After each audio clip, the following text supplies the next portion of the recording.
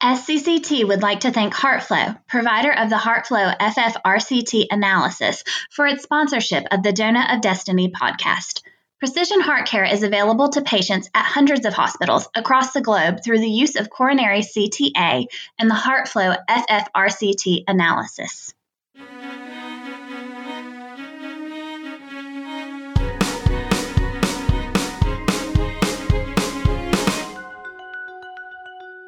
Hello, everyone, and welcome back to the Donut of Destiny, the podcast on all things cardiac CT for anyone interested in cardiovascular imaging. My name is Praveen Ranganath, and I am a radiologist in Dallas, Texas, in the United States. Hi, everyone, and my name is Nidhi Madan. I'm a structural heart disease fellow at Rush University in Chicago in the United States. And thank you all for tuning in today. Nidhi, this episode marks the beginning of the next season of our podcast. And with that new season come some new voices. We are excited to have on the podcast with us our friends Suvasini and Kashif. Hey, y'all, why don't you take a minute to introduce yourself to our listeners? Hello, everyone. Thanks for having me on the podcast. My name is Suvasini Lakshmanan. I'm a cardiology fellow at the University of Iowa in the United States. Hello, everyone. Thank you, Parveen and Nidhi, for having me. My name is Kashif Sheikh, and I'm a cardiology fellow at Creighton University, Omaha, Nebraska.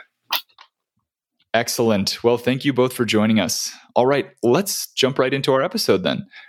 As many in the cardiovascular imaging community are already aware, the new 2021 Multi-Society Chest Pain Guidelines were recently published on October 28, 2021.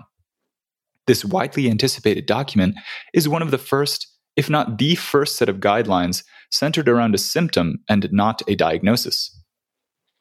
That's right, Praveen. Although mostly focused on coronary artery disease, these guidelines provide insight on the diagnosis and management of a wide variety of other cardiovascular pathologies that may cause stable and acute chest pain. Precisely, Nidhi. And as expected, cardiac CT plays a major role in these guidelines. That's right. And on today's episode, we will discuss the history, perspective, and implications of these guidelines through the lens of cardiac CT. We will split our talk into stable chest pain and acute chest pain, similar to how the guidelines are broken down. So, Vasini and Praveen, why don't you guys start us off? Of course, let's begin these new guidelines by talking about stable chest pain. Praveen, what was the landscape of cardiac CT in stable chest pain immediately prior to the publication of these documents? Well, Suvasini, cardiac CT has made its way into many previous guidelines and statements related to stable chest pain. The two largest that I'd like to mention are the 2012 Multi-Society Guidelines on Stable Ischemic Heart Disease, as well as the 2016 NICE Guidelines Update. The 2012 guidelines assigned coronary CTA a Class 2 recommendation with a B to C level of evidence for diagnosing ischemic heart disease, primarily for its use in intermediate risk patients who cannot exercise. The 2016 update to the UK's NICE guidelines expanded the scope of CT, stating that coronary CT should be offered as a first-line test for all comers with stable chest pain. Yes, and this was also followed by the 2019 ESC guidelines on chronic coronary syndromes, where coronary CTA is the preferred test in patients with a lower range of clinical likelihood of CAD and no previous diagnosis of coronary artery disease. Outside of the guidelines, the use of coronary CT for stable chest pain has dramatically increased in the US, as evidenced by Medicare claims data from the past decade. Beyond coronary CTA, any comments on calcium scoring? Well, Suvasini, in stable chest pain, the 2012 guidelines assigned a Class 2 level of evidence C for calcium scoring in low to intermediate risk patients that cannot exercise. Anecdotally, I will say that calcium scoring has not taken off to the same degree as coronary CTA in low risk stable chest pain patients, though its use obviously continues to flourish in the asymptomatic population. Excellent, Praveen. Now let's move on to the new 2021 chest pain guidelines. These guidelines divide patients with stable chest pain into those without known coronary artery disease and those with known coronary artery disease. Of those without known coronary artery disease, the patients are further stratified into low, intermediate, and high clinical risk. Right, Subhasini. So for patients without known coronary artery disease, coronary CTA was upgraded to a Class 1 level of evidence A recommendation in intermediate and high-risk patients for the diagnosis, prognosis, and treatment planning in coronary artery disease.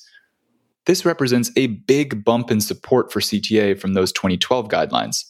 However, this recommendation is still a little shy of the 2016 NICE guidelines, which recommend CTA for pretty much all comers regardless of risk.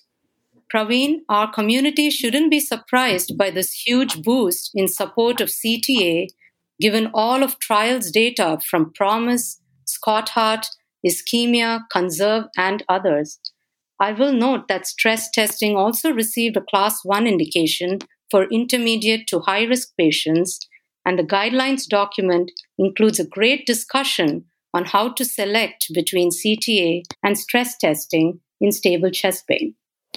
Agreed, Subhasini. Figure 6 in the guidelines document actually summarizes this exact discussion, and that figure is great. Although comparative data between different modalities isn't actually all that robust, the general thinking is that coronary CTA is better in younger patients in whom less obstructive disease is suspected, and stress testing is better in older patients where more obstructive disease is suspected. And test selection also depends on institutional expertise. Of course, the decision doesn't have to be binary. Sometimes there is no wrong answer, but rather two right answers when approaching patients with stable chest pain. Exactly. Okay, next, I want to talk about a newcomer to the guidelines game, FFRCT. Yes. So for patients who have undergone CTA and have a 40 to 90% stenosis in a proximal to mid-segment of a vessel, the guidelines issue a Class 2A indication for use of FFRCT with a level of evidence B and R. This decision was informed by a multitude of trials and registry data, including Platform, NXT, and Advance. This recommendation will certainly cause a stir, Subhasini. Those studies you mentioned have certainly demonstrated the accuracy, safety, and cost-effectiveness of FFRCT for appropriately selected patients. That said, we should keep in mind that there is only one FDA-approved clinically available FFRCT product in the United States. Medicine, it is an artful combination of science, industry, and patient goals, as we all know. All right, Praveen, don't wax too poetic on me, but your point is well taken. It will be interesting to see how these recommendations and upcoming trials in FFRCT influence its use. Okay, we have focused on intermediate and high-risk stable patients. How do the guidelines address cardiac CT in low-risk patients? The guidelines actually do not describe a role for coronary CTA in the low-risk patients, presumably because the cost-benefit is currently unfavorable, and we just don't have a lot of data for CTA in low-risk patients. Deferring any additional testing is the way to go for low-riskers with a Class 1 recommendation. Alternatively, calcium scoring is an option for low-risk patients with a Class 2A level of evidence BR recommendation. That decision was informed by data from the Crescent and PROMISE trials. This recommendation is a minor bump in reality from the 2012 guidelines. And I noticed that calcium scoring also received a Class 2A recommendation in patients with mild ischemia identified at stress testing. What do you make of this, Praveen? Yeah, so this decision was informed mostly by nuclear medicine registry studies around the end of the 2000s. My takeaway here is that calcium scoring can unmask potentially significant coronary artery disease that might be downplayed at stress testing. Very interesting. I sense there is a lot more nuance to the use of calcium scoring in conjunction with stress testing, particularly in light of the recent buzz around age-dependent accuracy of calcium scoring. Oh, Subhasini, that is a whole can of worms that is being actively debated as we speak. In brief, y'all, Subhasini is referring to the apparently lower diagnostic accuracy of coronary calcium scoring in younger patients from the Western Denmark registry study. But why don't we save that debate for a future episode? Fair enough, Praveen. Let's move on to stable chest pain patients with known coronary artery disease. Where does cardiac imaging fit in here? First off, the guidelines may shift the concept of what it means to have known coronary artery disease. Many prior schools of thought describe known CAD as obstructive CAD only. However, these guidelines specify that any plaque, non-obstructive and obstructive, constitute known CAD. More inclusive for sure.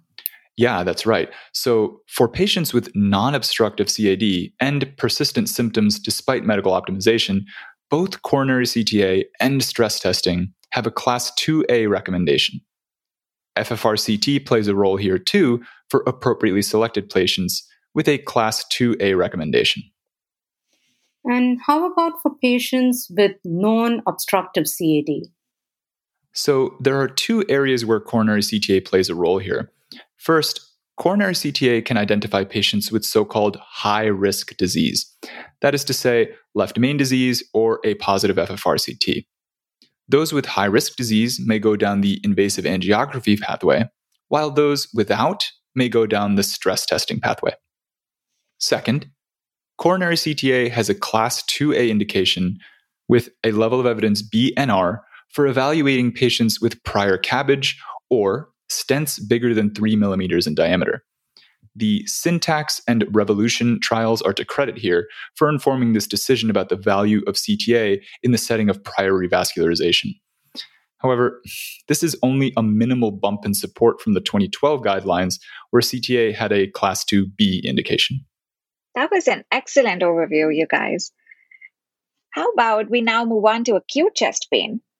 Kashif and Praveen, can you guys help us go through this? Of course, Nidhi. Similar to stable chest pain approach, the guidelines divide patients with acute chest pain into those without known CAD and with known CAD. But before we dive into the specifics, can you set the stage for us, Praveen? What did previous guidelines say about cardiac CT in acute chest pain settings?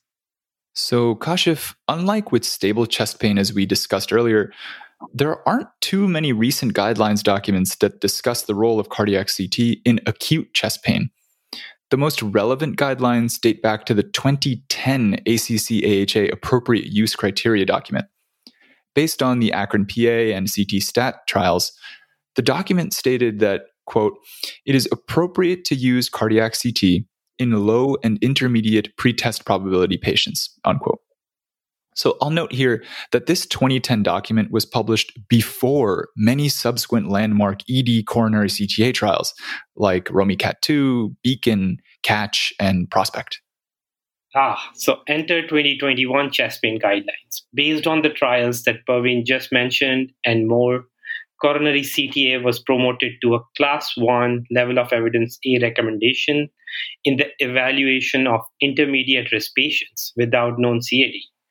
This is a testament to extremely high negative predictive value of coronary CTA in acute setting and extremely low likelihood of adverse events following emergency department discharge. Once again, Kashif, no big surprise here for the cardiac imaging community on this recommendation for coronary CTA. The document goes on to suggest a 2-year warranty period free of adverse events for patients discharged from the ED without disease on a CTA. Now, compare this to a 1-year warranty period for a negative nuke scan.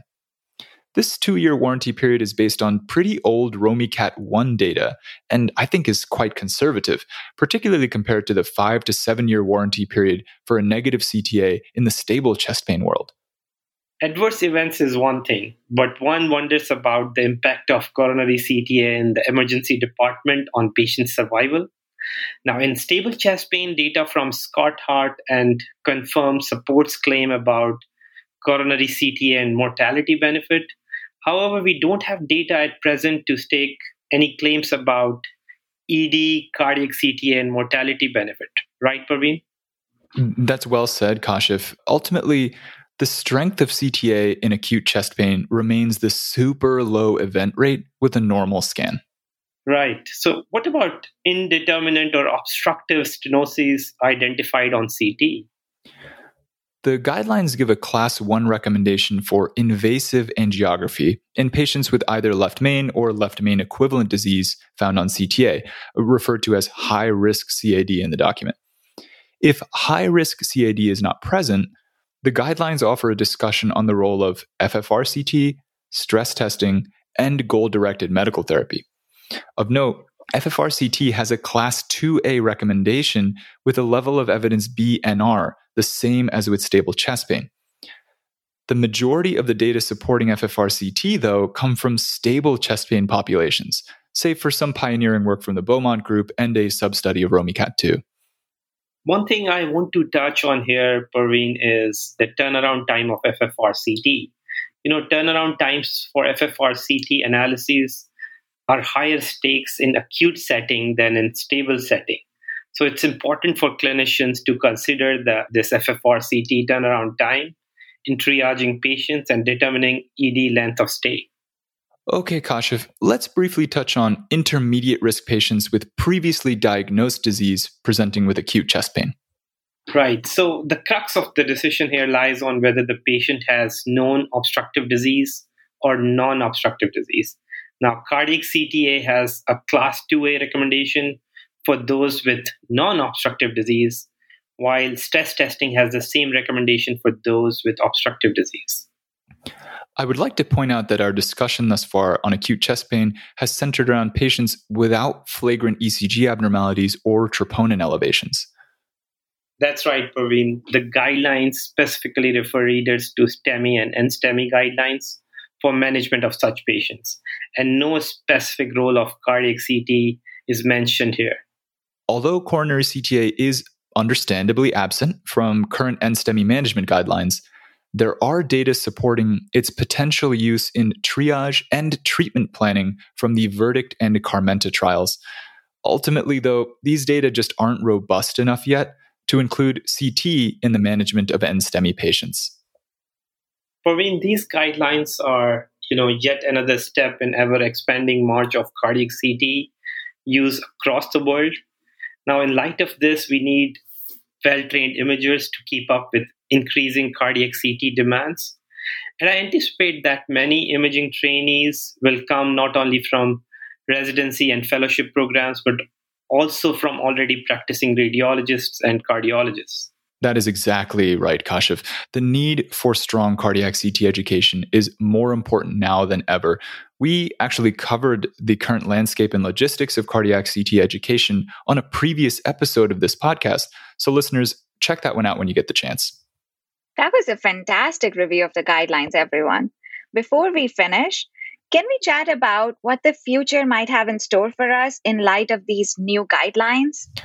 Yeah, Nidhi. So, like many documents beforehand, the role of imaging in these guidelines relies on clinical risk stratification tools like the Heart Score and the ESC calculator. However, I can envision a world where we move past some of these clinical risking tools.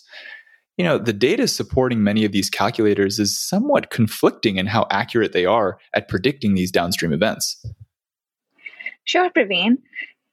Clinical risking is not a perfect tool, but it is easy to perform and hence its widespread use. But perhaps this conversation will change in the future as the availability and economics change for calcium scoring and coronary CTA. Suhasini, what are your thoughts? Nidhi, I'd like to mention one of the knowledge gaps the guideline authors themselves identify, and that is the concept of INOCA, or ischemia with no obstructive coronary artery disease. Although potentially related to microvascular disease, we do not presently have a strong understanding of the underlying disease processes of INOCA. Yep, that's true, Suhasini. The authors do offer a pathway for identifying suspected INOCA with non-invasive myocardial blood flow reserve techniques as well as invasive techniques. That being said, INOCA is an area of active research, and we expect that the management of INOCA is going to evolve in the future. Thanks for bringing this up, Suhasini. Let's move to Kashif. Kashif, what are you looking forward to in the future of CT in chest pain management? Nidhi, regarding CT interpretation, the guidelines focus primarily on stenosis degree and, when applicable, FFRCT. However, there is no described role of advanced plaque characterization in the management of either stable or acute chest pain patients. That's right, Kashif. And by advanced characterization, are you referring to things like vulnerable plaque features and plaque quantification? That's right, Nidhi. I would argue that many recent studies have identified an emerging role of advanced characterization in prognosis for both stable and acute chest pain. That's right, Kashif. As I remember, that those studies were sub-analyses of some of the major trials and registries that we mentioned earlier. But at this point, I think we're still lacking prospective data on the impact of advanced plaque characterization on CAD management and outcomes. So, Nidhi, I guess the same can be said for other advanced CT techniques like CT perfusion as well? Yeah, that's right. And the data supporting clinical CT perfusion is still in its nascency, particularly comparing to other stress imaging modalities. I'm sure plaque characterization, CT perfusion, and other advanced CT techniques will find their way into future guidelines as the science progresses. Just look at the progress FFRCT has made. That's right. There is a lot to look forward to in the future. Well, that just about wraps up our review of the recent Multi-Society 2021 chest pain guidelines. Suhasini and Kashif, thank you so much for joining us on the podcast. It was our pleasure, Nidhi. Thank you to you and Praveen for having us. Yes, thank you very much for having us on board, Praveen and Nidhi. Of course, the pleasure is ours, and we are looking forward to hearing more from y'all on future episodes of the podcast. And to our listeners out there, thank you very much for tuning in. As always, if you like what you hear from us on the podcast, please rate, review, and subscribe to us. Once again, this is the Donut of Destiny. Cheers.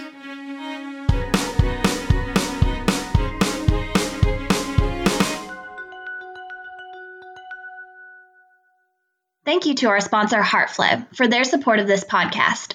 HeartFlow is working to help clinicians across the globe recognize that coronary CTA is central to delivering precision heart care to patients. HeartFlow is revolutionizing precision heart care with the HeartFlow Analysis, a non-invasive, personalized cardiac test that combines 30 years of human ingenuity and advanced technology. To learn more, visit www.heartflow.com.